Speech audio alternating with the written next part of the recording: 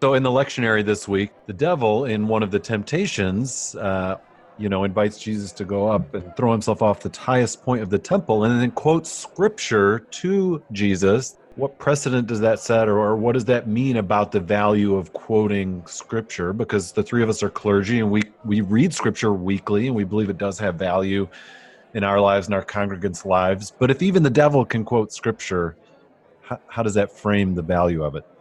What I really wonder is what the devil's Bible would look like. What edition would the devil read? And what's his translation? Right, what translation? It's definitely red letter for sure. Definitely. And who would sign it? Who would sign the devil's Bible? It's the new Hades edition, I think. Nice. That might actually be the most legit funny thing you've ever said.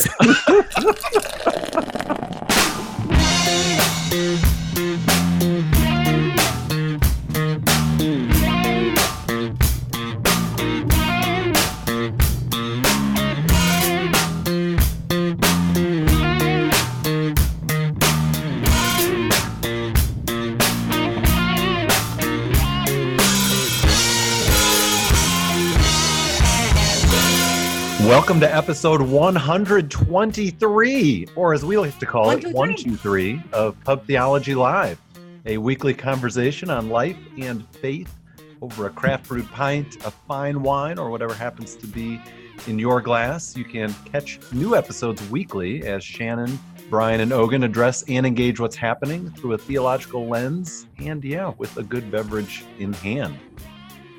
And you can show some love for us by becoming a supporter on Patreon. You can start at a mere $2 a month to support us. There's different levels, including maybe some swag and also some extended interviews with some special guests. Visit patreon.com/PTLive to get started. And a big thank you to those who are currently supporting us. We love ya. You can join our conversation on Twitter, Facebook, and Instagram using the hashtag PTLive. Follow at Pub Theology on those platforms and check us out. We have new video clips from the show on IGTV, or watch us on YouTube for extra content. You can hear us argue about needless things. Yeah, you can. You absolutely can. Well, today we talk about the Bible. What is it? Whose is it? And if it is inspired or written by God, should human beings be signing it? And we'll also talk about if even the devil can quote Scripture, what value does quoting Scripture have? So we've got some Bible-related conversation today. And welcome back, Ogun, from your travels. And what are you drinking today, friend? Thank you very much. I have decided to give up alcohol for Lent. Oh, you and Brian traded. I really haven't. I'm just detoxing. Like between the 3 weeks in Barbados and the week on the cruise, I'm like, you know what? You're spiritualizing your detox. Exactly. It's I start a little late for Lent, so I don't know I can catch up, but I will probably go past Easter. It's time to flush the system, and I'm also gonna wean off of sugar and white flour and bread. I ate so much bread on the cruise ship. Oh my god, so much bread! It was insane because that's all you ever do on cruise ships. You just eat. You signed you a dinner time. Anyways, lots of food, lots of drinking, and yes, it was with a whole bunch of church people. Visit our pre-show on YouTube to hear more about the cruise details. That's all I'm going to say for now. So, nice. H2O. That's what I'm H2O. Drinking. H2O. Perfect. I also have some H2O. I have some, actually it's orange infused. I put oranges in my water yesterday, and now I'm drinking the fruits of my labor. I'll see your LaCroix and raise you an infused orange water. Tap water. I'm also drinking a Kurtz coffee out of Reno, Nevada. House decaf over my pretentious pour over, so you can watch me do my pour over. Pretentious pour over. Look at this. Because I'm, bougie that way, and do believe that vinyl is the best. Here, underneath here, I lost the the little thing that goes here that keeps your hand from burning off, so I just use a towel. So yeah, there's my pretentious pour over decaf. No, Love the pour over. I love the pour over. Do you measure the temperature of the water before you pour it? No. Then No. you're not pretentious. Then I'm not pretentious. No. There's a feel to it. There is. Like I have my electric kettle, I boil my water and then I let it sit and then I pour it. This is perfect time. We were talking about the Bible today. I have a joke for you. Okay. How does Moses make his coffee? He brews it. Oh boy. See, I have a sign that somebody gave me that I do not hang in my house that says the man's the one that makes the coffee because it says right there, he brews. There you go. Well, Now the man is the one that usually makes the coffee in my house. So, whatever. It's not because of his gender. It's just because of my laziness. There you go. Nice. Bible and coffee humor. But I just want to be clear. I am not giving up alcohol for Lent. I am just sick and I have a meeting after this. So there will be more drinking. I Clarification. Well, I guess I'm carrying the weight of the show today with the beverage here. So I am drinking a Shorts Brewing Space Rock IPA. It is an American pale ale hopped with some tasty little nuggets of alien technology. And in the art, cool. There's a man with his winter hat on driving a snowmobile. And the snowmobile has two little signs on it that says "Because aliens exist." So nice.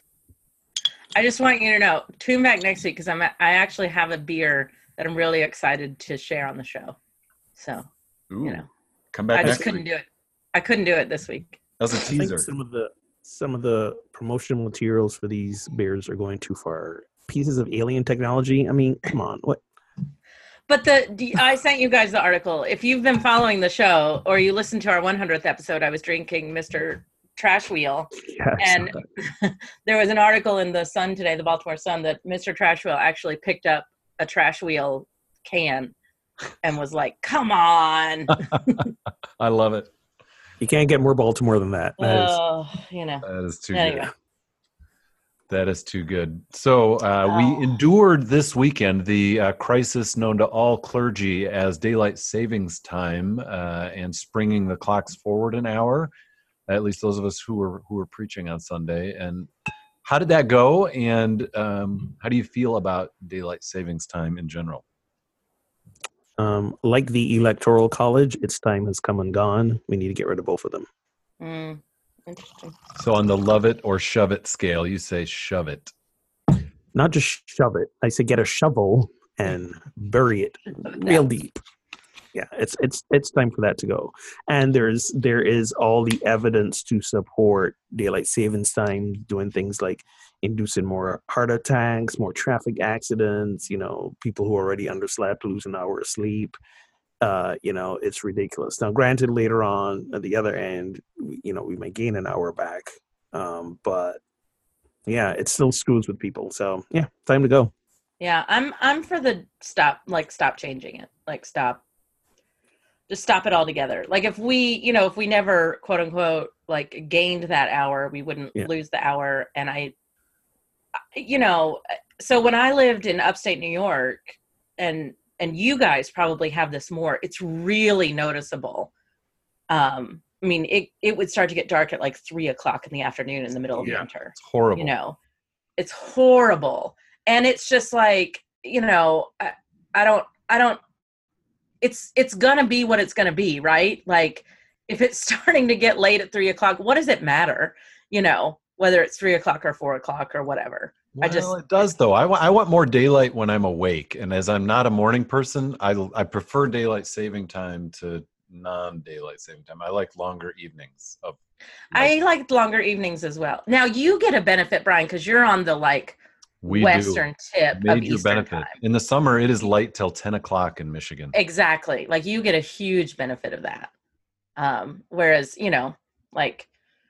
Ogun is on the same time zone and think of all the time, right? That until sunset that you get extra, that in the evening. And we use it. So Hogan, you might be muted, friend. I am. Let's not have that happen. The issue God is our forbid. bodies are the shock to our bodies. Like, you know, Yeah. our brains wake up when it's light and go to sleep when it's dark, and there's a normal if we didn't have daylight savings time, there would be a normal gradual shift as the season shift, and we'd adjust nicely. But all of a sudden one day, you know, sun's up early or it's dark early, and it messes with our inner biology and physiology. You know, we have lights now and air conditioning and heating systems and all of these things. Like, I agree. I like waking up with the sun, but we have all of these things that make our bodies not attuned to the natural rhythm of the day. The thing I appreciate about less light in the morning is I don't like morning anyway, so I don't need the sun in my face. Like, you know, like it's like, get off me, man. I'm still waking up. Let's ease up on the light. We'll have light in maybe an hour or two, and that's fine. Right. Now, so we need to get rid of daylight savings time, the Electoral College, and vote in on Tuesdays. You got to get to vote in, or call election day a national holiday. Those three things need to happen.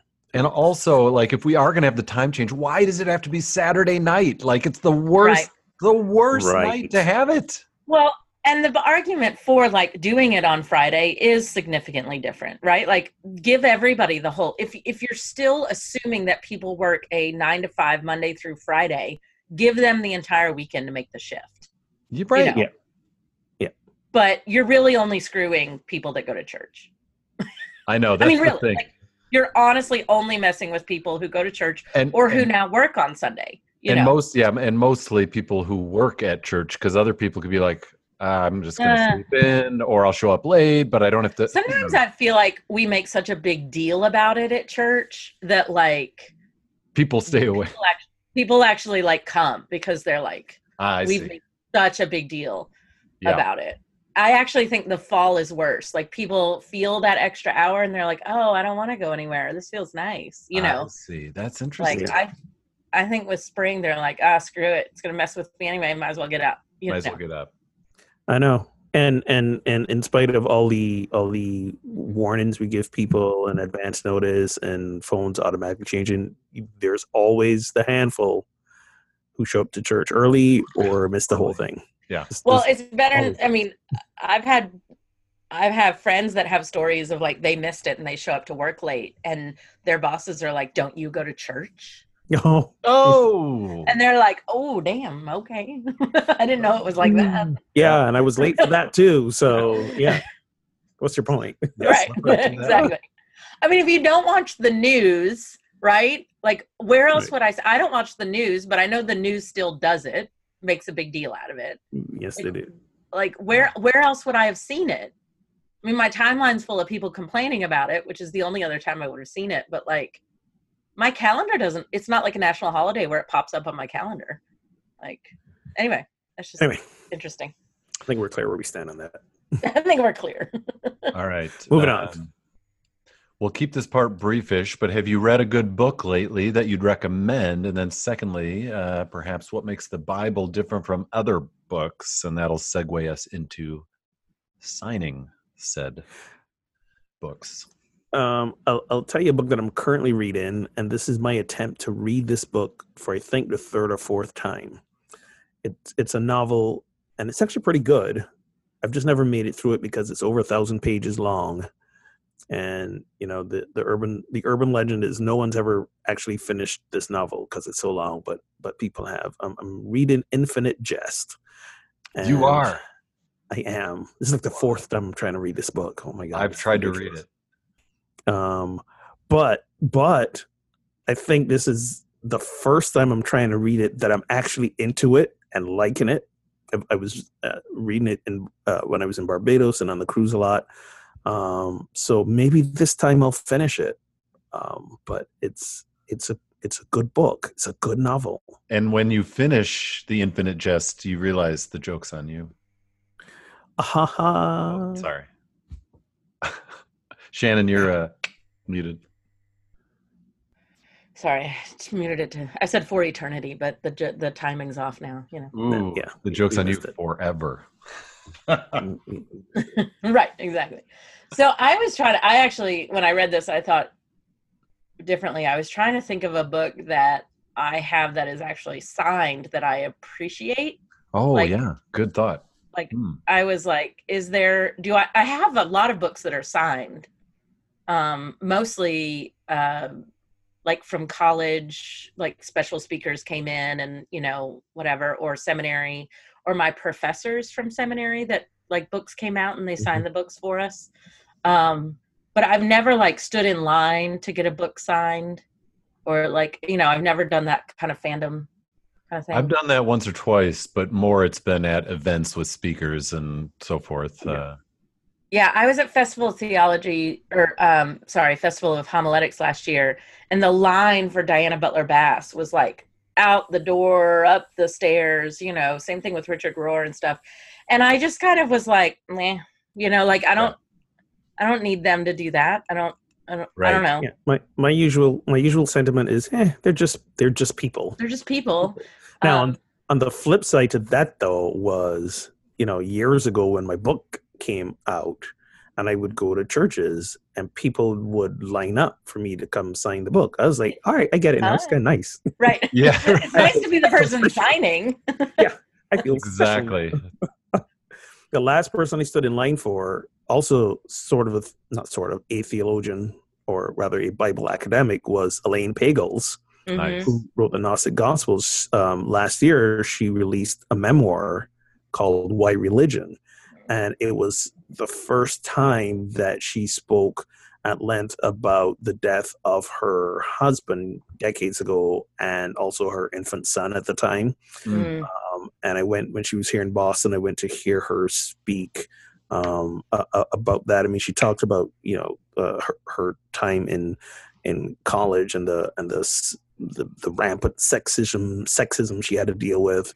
But it was really kind of this heartfelt thing, and really fascinating read for someone who death in their personal life really kind of informed their view, not just on writing, but on religion. And she's a person who kind of, has a really interested in on again, off again relationship with like organized religion and stuff like that. So that was good. But yes, I would not have waited in line, except that the fact that as soon as she got done, the book table happened to be right next to where I was sitting. So I was like the second person in line. Nice. I was like, okay, I can do that. Boom. See, I get the appeal of wanting to meet somebody you admire, right? Yeah, it was more of that. Right. And if the excuse for that is, here, sign my book, or, sign this for me so that I can have 30 seconds of your time. Like, I do understand that. I really do. I was a couple weeks ago when I was gone, I was at my sister, and my brother-in-law is a huge, mystery novel reader, like huge Stephen King fan. And, some of his prized possessions are autographed first editions. Wow. And it just really changed. I was like, oh, like that doesn't mean anything for me, but that means a big deal for him. Like, yeah. I met you, I got your autograph, those kind of things are really important to him. And I don't know if it's just because it was a souvenir of that moment, of remembering that moment. So let's say you could have a football or a jersey signed by one of your favorite Ravens players of all time. I have a football signed by one of them. So how does that compare at all? I won it in an auction. Like, I didn't stand in line. Yeah. But I think it's a great comparison. Could be analogous. Really. Yeah. Yeah. I got a Michael Jordan signed Nice. poster. Yeah. That's wow. From back in his NC State days. You mean University of North Carolina? Sorry, UNC. My bad. And it was one of them Carolina schools. There you go. UNC. One's in Apologies, any Tar One's in Heel and Raleigh. Wolfpack listeners. Apologies. All right. I think they're up there, Brian. I think that's a fair comparison, to be honest. Yeah. Anyway, go ahead. I have a book signed by Mark Nepo. He wrote The Book of Awakening, which was like featured on Oprah and stuff like that. And I got to meet him when he was in DC, and we were hosting an event through Shalem Institute that he was speaking at, and got to spend some time with him that weekend. And it was really just kind of cool to do that and have him sign the book. And it's a book I actually, use. It's a very, well, the Book of Awakening, right? It's a spiritual book. And so in a way, it's in that world of things that inspire you, but it's a different level than the Bible. It was written, within the last decade by someone whose address we can look up, and so on and so forth. So it makes sense when someone who wrote a book signs it, Hey, we can look up God's address, remember? Regardless. That makes sense. One Heaven Way. Exactly. But Heaven what in the sky with diamonds. The penthouse. What goes through your mind when you see someone super famous like the president and you think, I'd like the president's autograph? And I can understand that, right? I do get that, even though I'm not a particular fan of the current administration. But what would make you think, how about my Bible and with a Sharpie on the cover? Like, yeah, what's going through your mind that feels like a thing you'd want to have happen? If you don't mind, I want to start this conversation with removing the current president out of it, right? Like, let's just talk about this as a national leader signing the cover of a Bible, right? Because I think that's the conversation. We can't really remove it from the fact that it's Trump when we have this conversation. But I think it's just as valid to have it without the fact that it's him. Because, my father has signed pictures of former presidents that he admires. Right. I just cannot imagine asking anyone to sign my Bible. But presidents have signed Bibles before. Yes, they have, and it's not on. So just as we go to hear someone speak who's authored a book, I've been to way back in the day, big evangelical type conferences, conventions with by Barbados standards, pretty famous people at the time, and the only book I had was the Bible, and they signed it on the inside. Because for me, it's I want to meet them. I want proof and evidence that I met them. I want something to cement this moment. And all the paper I got right now is the Bible. And given the context of that, when these folks were at a church that he came to visit, right. I'm assuming it was their own personal Bible, and they wanted to cement this moment. To Brian's point, president signing Bibles is not an unheard of thing. If I think, Shannon, you're saying you want to remove the president from this. I think we're only talking about this because it's him. I've never remembered having any discourse about any president signing a Bible prior to this. And I think the reason why we are is because of the obvious relationship or a lack thereof between this president and just religion in general. Right. If George W. Bush, who, basically said, God told me to invade Iraq, I'm paraphrasing a little bit, but his relationship as he saw it or used it with God was clear, was evident. If he'd gone to that church, if he'd gone to a church after Katrina and someone said sign his Bible, we would not be talking about it nearly as much, I believe, because of who it is now. And there's arguably the what do you call it, the progressive left-wing media, mainstream media is I think personally me making way too much of this. For if Barack Obama had come to my church, it'd be a Bible, it'd have been a hymnal, it'd have been the inside of my sneaker, it'd have been any piece of paper. Your right cheek. Exactly. It's not that I disagree that they're making too big of a deal out of it, but I think the conversation is one worth having. of idolatry and blasphemy, right? Yeah. And maybe that means you do have to put this president into it, right?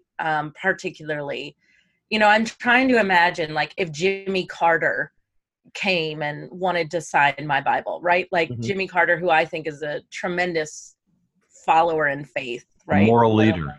A moral leader in particularly in the Christian faith.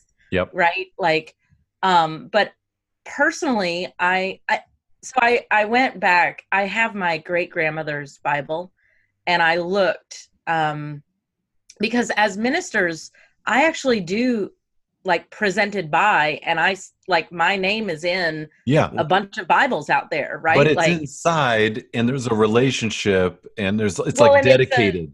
It's a dedicated, right? Yeah. This Bible was presented to this person on behalf of this church on this date, presented by the pastor's name. Totally different deal. Totally different. And like, writing in your Bible, go for it. 100%. Like, I'm not talking about this as some sacred, I remember in seminary, we were taking this class, and it was a practicum class. I actually don't know if Derek has a Bible in his, he does, but it's too far to reach. But anyway, so we were in seminary class, and it was worship practicum, and the guy was reading, we were basically learning how to read different types of scripture, right? If it's a story, read it this way. If it's a letter, read it this way. I know it sounds weird, but you practice those things. And at the end of it, he lifts up, right? In our church, we say the word of the Lord, thanks be to God, right? He lifts up this pulpit Bible, which is gigantic. And he goes, "This is the word of the Lord." And he like puts it back down. And I was like, that's a book. Like, right. What you just did was the word of the Lord. Right? Like, that was a book that you just read out of. Right.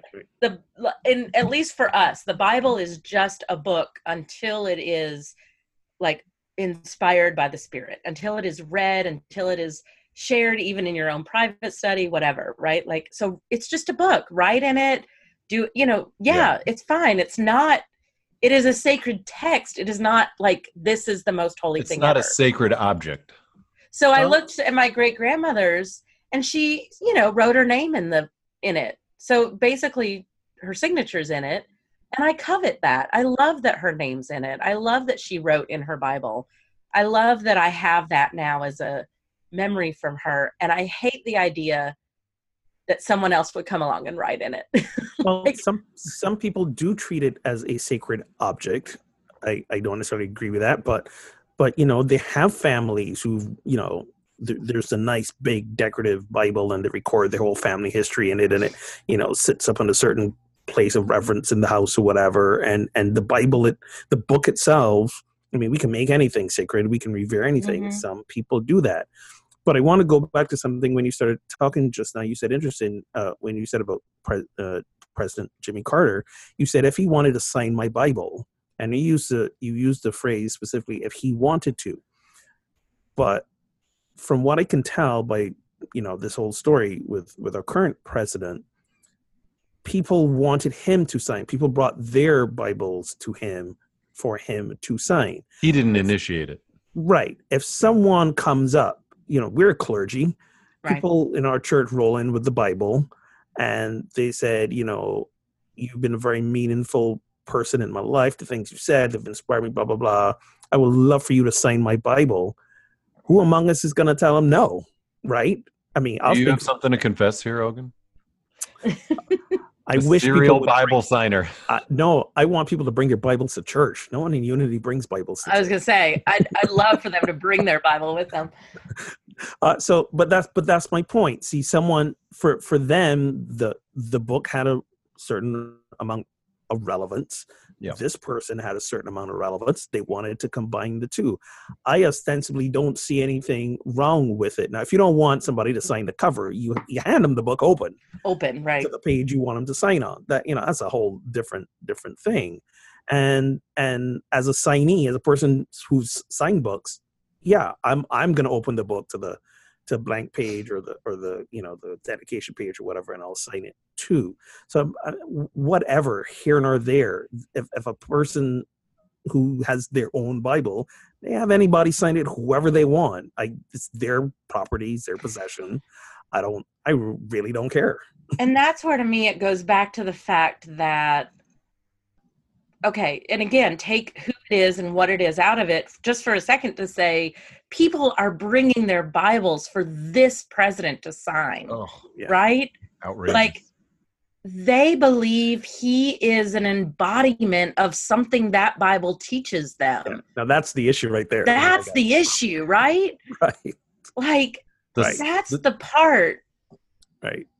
Exactly. The same person who's signed recently checks to pay off porn stars so that he could pay them hush money, so that it could be covered up that he cheated on his pregnant wife. And again, this is not a saying that someone can't be changed, redeem themselves, never. a new leaf, but there's absolutely been zero of that happening. Right. Anyone can see.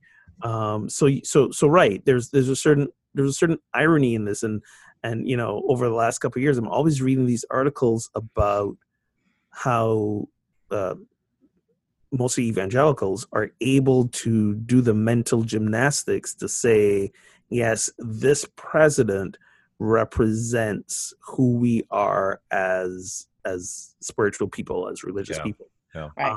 And it's frankly amazing. There is an unbelievable illogical denial or divorce from, here's what the tenets of Christianity are. Here's what this person has been proven to have done and says, and the two are not connecting, but because of the political, I think, affiliation between, right wing and evangelical Christianity, they've forced themselves into that connection. What's the saying? You make your bed, you lie in it. So my favorite story, I had never heard of people signing Bibles before. I really had not. And Other than the dedication aspect, right? Like, or writing your own name in it or whatever. Right. Yeah. So Derek used to work at Barnes & Noble years and years ago, and Joel Osteen was coming to Barnes & Noble. Yeah. Now, the people that he worked with, I don't think they really knew, like, that he was a minister and his background and, whatever. And they were in a staff meeting, and, there was a lot of security, there was a lot of stuff going on. And the guy said, so we need to have the stock pulled of all the Osteen books. He'll sign any of his books or the Bible. And Derek just, like, out of nowhere, just because it came out of his mouth, goes, but he didn't write it. Yeah, exactly. Well, have him sign the Bibles. But he didn't write it. And That's I was trying to get him to, I was friends with him and on Facebook at the time, right? Like, we were friends before all of this. And I was trying to get him to buy a Bible and get Joel Osteen to sign it, and, like, we'd auction it off at our, uncovering and, like, see who could. And I wanted him to sign it in red, right? So it was red letter. Exactly. Like he wrote it, he wrote the whatever. But that was the first time I'd ever heard of anything like that. I was like, what? I just saw a story that said Trump signed Bibles are selling on eBay for more than $500. So wow, jeez, the market is always right. So I guess. Well, and that's the other side, right? We yes, these are tornado victims, like Ogun, what you're talking about, right? Like, this is the only, like, Bibles were probably being passed out in that church. Like, you don't have a possession of your name, and that church, like, because churches do that. Here's your Bible as you come and stay in our facility. And that may have been the only possession they had. But that's where, like, the person that got it signed to sell it, like, that's the issue. Like, there's so many issues. We are trapped in the cult of celebrity. Mm-hmm. Yeah. And this is what it is. And how do we make a quick buck? That reminds me, as we were speaking about the Bible, time for a little more Bible humor. Where's the first tennis match mentioned in the Bible? First tennis match recorded in the Bible. When Joseph served in Pharaoh's court. I knew that one. I was too slow. There we go. See, I was like, anyway, no. And next one, real quick one. Who was the greatest comedian in the Bible? I've heard this one. What is it? Samson, because he brought the house down. Yeah. Oh boy. There you go. Yeah. Ooh, we're gonna have to cue the groans soundtrack on the. Well, listen, come on now. I mean, when you read the Bible in and of itself, it's pretty much a lot of comedy. It writes itself. It writes itself because you read some of this stuff and you're kind of like, really? Do you have a favorite obscure Bible verse? Like, do you have a favorite, like, oh my god, the craziest thing you've read? Yes, there is I don't remember what it is right now. I know I have one too, and I can't think of where it is. There is a verse where some group of men or somebody's genitals are compared to like the size of the tip of his little finger. Or no, the other way. It went the other way. They were really large. Oh, or something. See, my favorite is somebody compared to a horse's. Yeah, something like that. I'm gonna look that up. Somebody is talking about their father and like, oh, my father is but a tip of my little finger, and it's hilarious. It's nice, super funny, and you just run right by it, like it's not. Yeah. You know.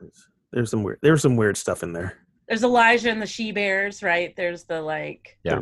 There's the I taunted you and you mauled me to death, or whatever. Yeah. There's a lot of dark stuff in the Bible, and there's just a lot of funny moments, right? Like just a lot of absurd. Well, absurd, yes. I don't know about funny. Brian, what were you gonna say? I had a roommate in college who used to love to quote when the prophet was it Nathaniel said to King David, Nathan, you are the man. You are the man. Yeah. 2 Samuel 11 something. You are the man. You are the man. Not in a great context. No. After this parable of like right.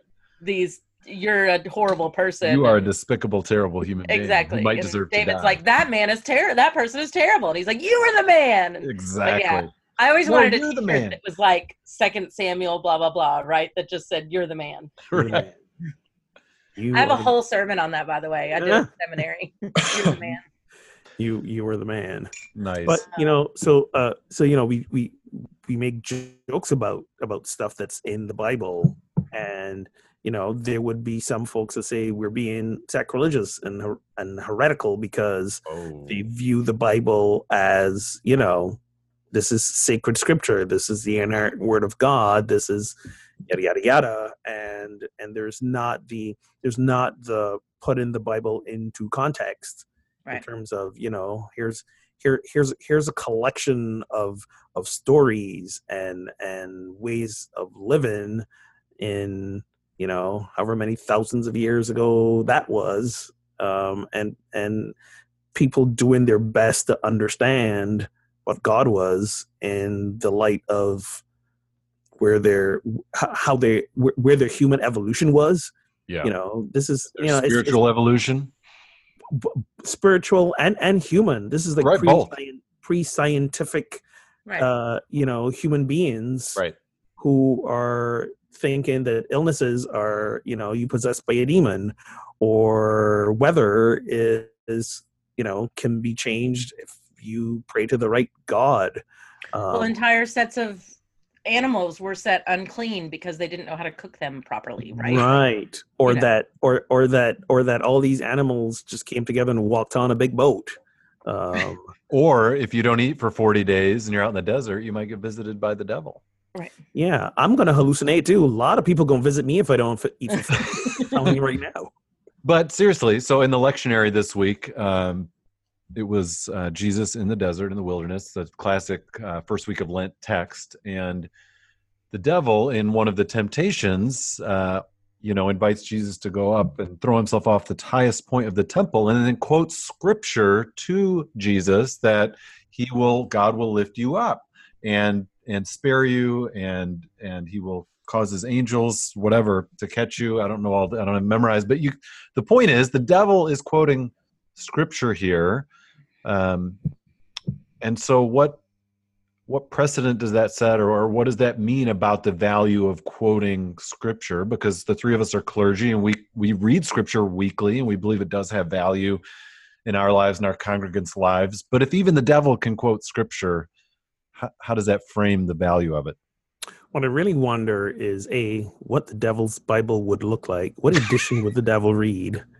And what's his translation? Right. What translation? Definitely red letter for sure. Definitely. And who would sign it? Who would sign the devil's Bible? It's the new Hades edition, I think. Nice. That might actually be the most legit funny thing you've ever said. Shannon almost lost her pour over there. Over there. No, that was actually funny, Brian. Good job. Yeah, I bet that. That was good. The new Hades edition. The NHD. All right. Exactly. So what was the question again?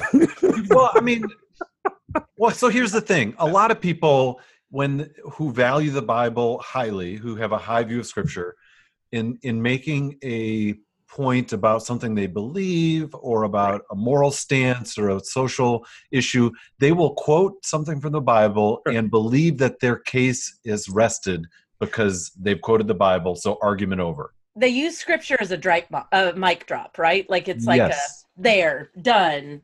You can't come back at me. And I'm like, I can come back at you with just about anything. And is that what Satan did? Yeah. Here's a little scripture drop. They've weaponized scripture. People weaponize scripture, and people find scripture to support any view they want to support, and conveniently forget the ones that don't support the view that they're trying to hold on to. We've heard people use scripture to be homophobic. We've heard people use scripture to be in support of the LGBT community. We've heard scripture to be used to support or go against pretty much anything that we believe. So this is why I say to people, it's not so much the Bible supports your view. It's that you have a cultural view and a cultural belief about something, and you are finding the evidence to support it. You're reverse engineering this whole thing. And you're ignoring the things you don't believe, right? Exactly. Like, and I struggle with this. Like, there are things I don't believe that are in scripture.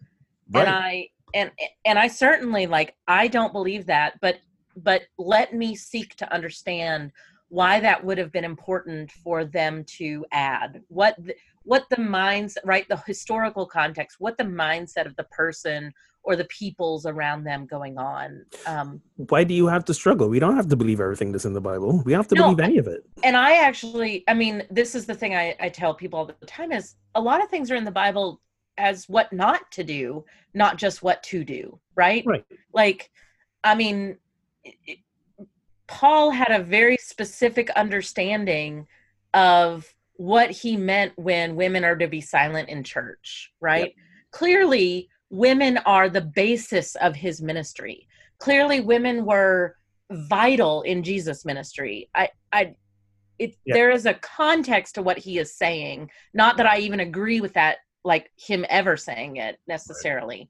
But there is a time and a place and things. I think it's okay. You don't have to struggle. I just, that's part of my job. It's part of my job to take those difficult texts and to look at them from a different direction. And I still can come out disagreeing with them. Right. But, a couple episodes ago, we talked about image of God in the feminine, right? Yeah. There are plenty of people that believe that that is absolutely wrong. And yet there it is all over scripture. Not only is that all over scripture, but the idea of multiple deities is all over scripture. Right. God evolved from a plurality of gods. The earliest verses in the Bible, let us make man in our image. There's right. the plurality.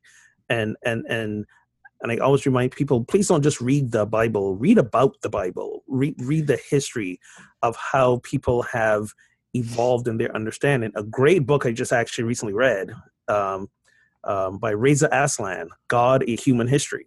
Right. and he just brilliantly goes over again how, as we have evolved, I think I mentioned this when I was on the show 2 weeks ago, as we have evolved, our human beings and our understanding of ourselves in the world, God has evolved to suit.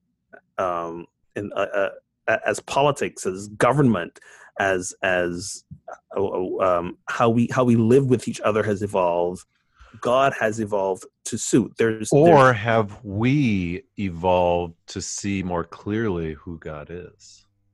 So it's the first perceived as an evolution of God, but maybe we're the ones who've evolved. No, it's the first one. I still don't understand why it can't be both, in the sense. Because then we wouldn't have as good a discussion. No, so you're right. God's not evolving anywhere. I don't believe God is evolving, but I do believe it is our ideas about God. Absolutely, right. Our ideas and our understanding about God is evolving. But when we do that, it's a quick next step to go, well, then this is what God means. This is who God is. Well, of course, we can't do otherwise. We can't do otherwise. But some of us forget that. Well, that's very true. If God doesn't evolve, does God adapt? Or I'm not so sure. I'm not so sure to be quick to say, I don't know that God doesn't evolve. I don't believe God does anything. God is all there is. God doesn't do anything. Here's where we have different ideas about God. Well, that's where it all starts. That's the whole crux of the whole matter. Well, that's the whole, Tolkien ground of our being, and even in my world, where God does, God evolves in scripture for sure. Right. Like if you just look at, but what we're doing, and we mention this, all the time, is that like in other traditions, arguing about scripture, arguing about theology is welcome. Yeah. And that is just something we have lost in Christianity. I think that we are trying to find that there is an answer, and that if you don't believe what I believe, you're wrong. That is not anything of what any of this was supposed to be about. You can read and form an opinion for yourself 100%, right? And we can learn, well, this is what the church teaches. This is what, the historical context. This is what, we can learn all of these things, but we're supposed to argue about this. Yes. And in a Jewish understanding, or certain Jewish understandings, the arguing itself is holy. Yes. Mm-hmm. And that, I taught confirmation on Sunday, and we were talking about scripture, and we're learning about the Spirit's role in scripture, and again, we're in a Trinitarian view of our denomination, and we're talking about how for ours, the Spirit goes to the Word, and the Word then, the Word being Christ in the Trinitarian, right? That combining is how we learn about God. Like there is a flow to this that without Spirit, these are not inspired words. And that's where we don't believe that God, dictated someone's hand necessarily, or, like Moses died twice, and Moses died before the Pentateuch was written, and he was supposedly the one writing it. Yeah. Right.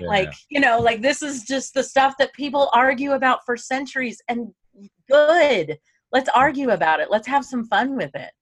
We've lost that joy, I think, when we talk about these things.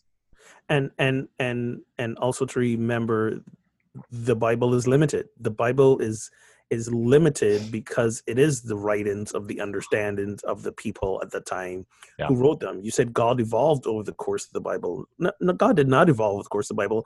Our understanding, the human being's understanding, evolved over the course of the Bible. Well, that's what I was saying, but you were saying saying the other when you were talking about Aslan's book. I'm saying you asked me No. I said God didn't evolve. You asked me if you said, does God just evolve? Before that, you were saying that God evolves per Reza Aslan's book, and it sounded like you were agreeing with that. No. Let me rephrase. No. Our ideas. Now God evolves. How we create the image of God evolves. That's what I meant specifically. Agreed. Does God not evolve in the Ark story? Does God not? You talking about Noah's Ark or the Ark of the Covenant? Does God not say, "I'm going to wipe out the planet"? Blah blah blah blah blah. 40 days later, and then 70 whatever days after that, and the land dries up, and God goes, "Oh, I made a big mistake." Is that not evolution? Well, I don't know. I'm asking a question. I'm not opposed to it. The whole here's my take on it when you ask that question is the flood didn't happen. Noah's Ark didn't happen. None of that happened. None of that happened. Every single major religion has that story. Right. It is a meta. You're right. It is a metaphorical story, a myth to maybe to your point to talk about. Yay! Look, God might have been this cranky old bastard who wanted to wipe out the earth, but he found someone who had a pure heart, and he saved them. So you have that pure heart. God's going to look out for you. So it's a story, I'm just pulling that out there. It's a story, for some people, and there's this major earth disaster that happens, this massive flood, and people are writing and talking about it.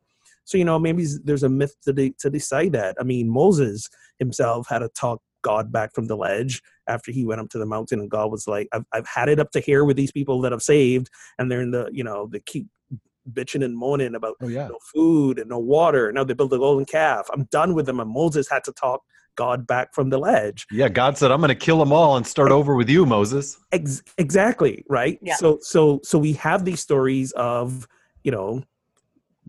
God getting pissed off, calming down, changing his mind. That sounds a lot more like a human being than the divine adolescence. So now I understand why Ogun plays devil's advocate so much, because it's really fun to rile somebody up like that. Just saying. Oh, wait, who's getting riled up? So the one last thing in all of this that I feel like we haven't named, right, is that the way that we got the book in the form that it's in now, right? Which is, the 5th century and Constantine and the Council of Nicaea, and if anybody should be authoring in terms of that, it's this committee should have written their name. This committee decrees that these are the books that, whatever. Maybe Constantine could have signed it, right? Right, exactly. Whatever. I mean, I feel like that's just an area that we miss of, yes, there was a group of scholars and a group of high church people that put this together. But that's why it is the accepted end, beginning and end in terms of those books. But even Catholics and Protestants have a different Bible. And at the time they put it together, they didn't all agree on it either. Original versus original blessing, the Saint Nicholas of Myra, on whom Santa Claus is based, reputedly went and slapped another bishop because he didn't agree what that bishop said about the Trinity. Even them couldn't come to an agreement at the time. Right. But the reason why they included all 4 of these specific gospels is because they told such a different view, in each one. They came from a different perspective. They included 2 creation stories at the very beginning as an example of, because we don't know. So here's 2 of the many stories that we have. We have 5 creation stories in scripture, 2 at the very beginning. Just as an example of, this was an invitation to engage. Yeah. Yes. And for me, and I think for many of us, not to take it literally. I mean, why take us? I mean, the fact that it was, you can say, here we have these 5 creation stories. They were all meant to reflect the wonder and awesomeness of creation, not to be taken literally. But then, we want to take that one literally, but we don't want to take another one literally. And we want to, which is, again, this is why I love Unity's approach, which is take a purely metaphysical interpretation approach, forget any sense of literalism in the whole thing at all. It just doesn't make sense. And there's something to that. There is. and that's where I think, as we follow, I mean, famously, John Calvin, who is quote unquote the father of, my denomination, and Brian grew up in that tradition as well. He wrote a commentary on every book of the Bible except Revelation, because he basically said it's crap and I'm not spending my time on it. Right. There you go. I got better things to do. Exactly. So there's every person makes these kind of decisions for themselves. So, right. What they believe and how they believe and what my church believes. I don't believe everything my church believes. That's clear too. And yet, having a structure is good. I don't know that every single gospel or every single book that council looked at, some of them probably should have been thrown out because they just didn't make sense in, all of this. So I feel like we have enough to deal with when we have this book. True that. Yeah, and I also think if the only argument you can come up with for a particular line of reasoning or a belief for a moral stance you have is, but the Bible says, and then quoting a single verse, it's time to rethink the belief and also your line of thinking. And so, it allows us to be lazy when we believe quoting one verse will prove our argument. We become lazy thinkers. Right. And we become lazy believers. And we can do better. Yeah. Right. And we don't want to stretch our belief. That's smart. Speaking of smart, who was the smartest man in the Bible? Oh, God. Abraham. He knew a lot.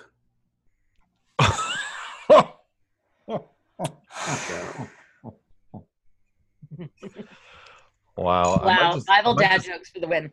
There you go. Exactly. I might just wrap us up because we can go nowhere now. Wow. Oh, we got to do a New Testament joke. How do we know Peter was a rich fisherman? Because of his net income. Get it? Oh, Peter, boy. fisherman, net. Where's the where's that on your keyboard? The rim shot. All right, I'm done. Are you though? No. Okay. All right. Yeah, I'm done. Last Okay. one. Last one. Last one. What kind of man was Boaz before he got married? Ruthless. There you go. That one I know. Shannon for the win. Well played. Well played.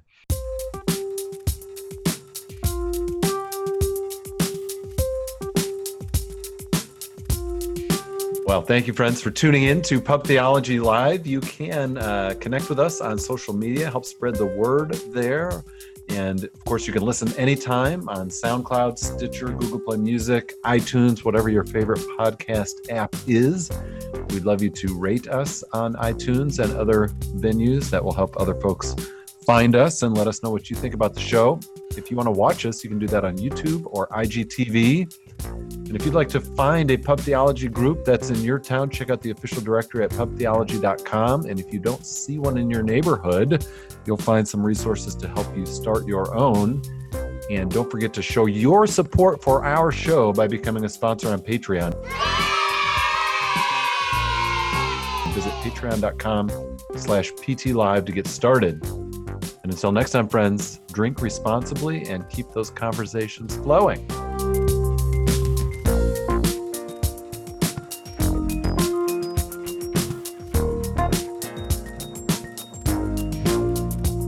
I do want to say that Crafty Old Bastard sounds like a pretty good beer. Crafty Old Bastard. Ooh, that does sound like a good beer. Somebody should do that. I'm still laughing at the new Hades edition. That was Yeah. really like that one. Oh. Maybe a follow-up to the Gospel of Trump, There you go. I was going to ask you, would you ever have Trump sign the gospel according to Trump? Absolutely, because then That'd be someone perfect. might buy it. Oh. You get a lot. You get a lot for that. You get a lot for that until the buyer Reads starts it? reading it, and then he'll be like, "I need a refund." Exactly. Somebody burning that on Facebook somewhere. No, listen, he would sign the cover and he would be like extremely flattered. He probably would be. He wrote, he would be. Yeah. No, I was thinking about Absolutely. that. Speaking of church meetings, Yeah. it is not the Council of Nicaea I'm going to. No. Council of Not So Nicaea. Not so. Actually, they're the Council of a little too Nicaea. Yeah. That's the other. Yeah, that's the other side. Kind. But it's Lent. We'll talk about our spiritual practice. And they'll look at me like I'm crazy. They'll be like, there you go. Did we do a show on Lent? Did we do Lent? What do y'all talk about last week? We did do Lent. What did we do last week? I should really listen to this show. We did. I haven't listened to. It's still on my list to listen to the Feminine God one. I haven't done that yet. Well, tune in. And also, I liked the episode last week. Pancakes and Ashes, it was called. Yeah, I did see that. We spent a long time on what Shrove and Shrove Tuesday was. Yes, we did. Which I still don't understand. No. I still don't understand. Me neither. I even got the answer, and it hasn't No. fully computed. I still don't get it. What? Yeah. But I'm not. I couldn't tell you either. All right. Well, friends, until next time. Until next time. We'll see you guys. Bye. All right. Bye. Adieu.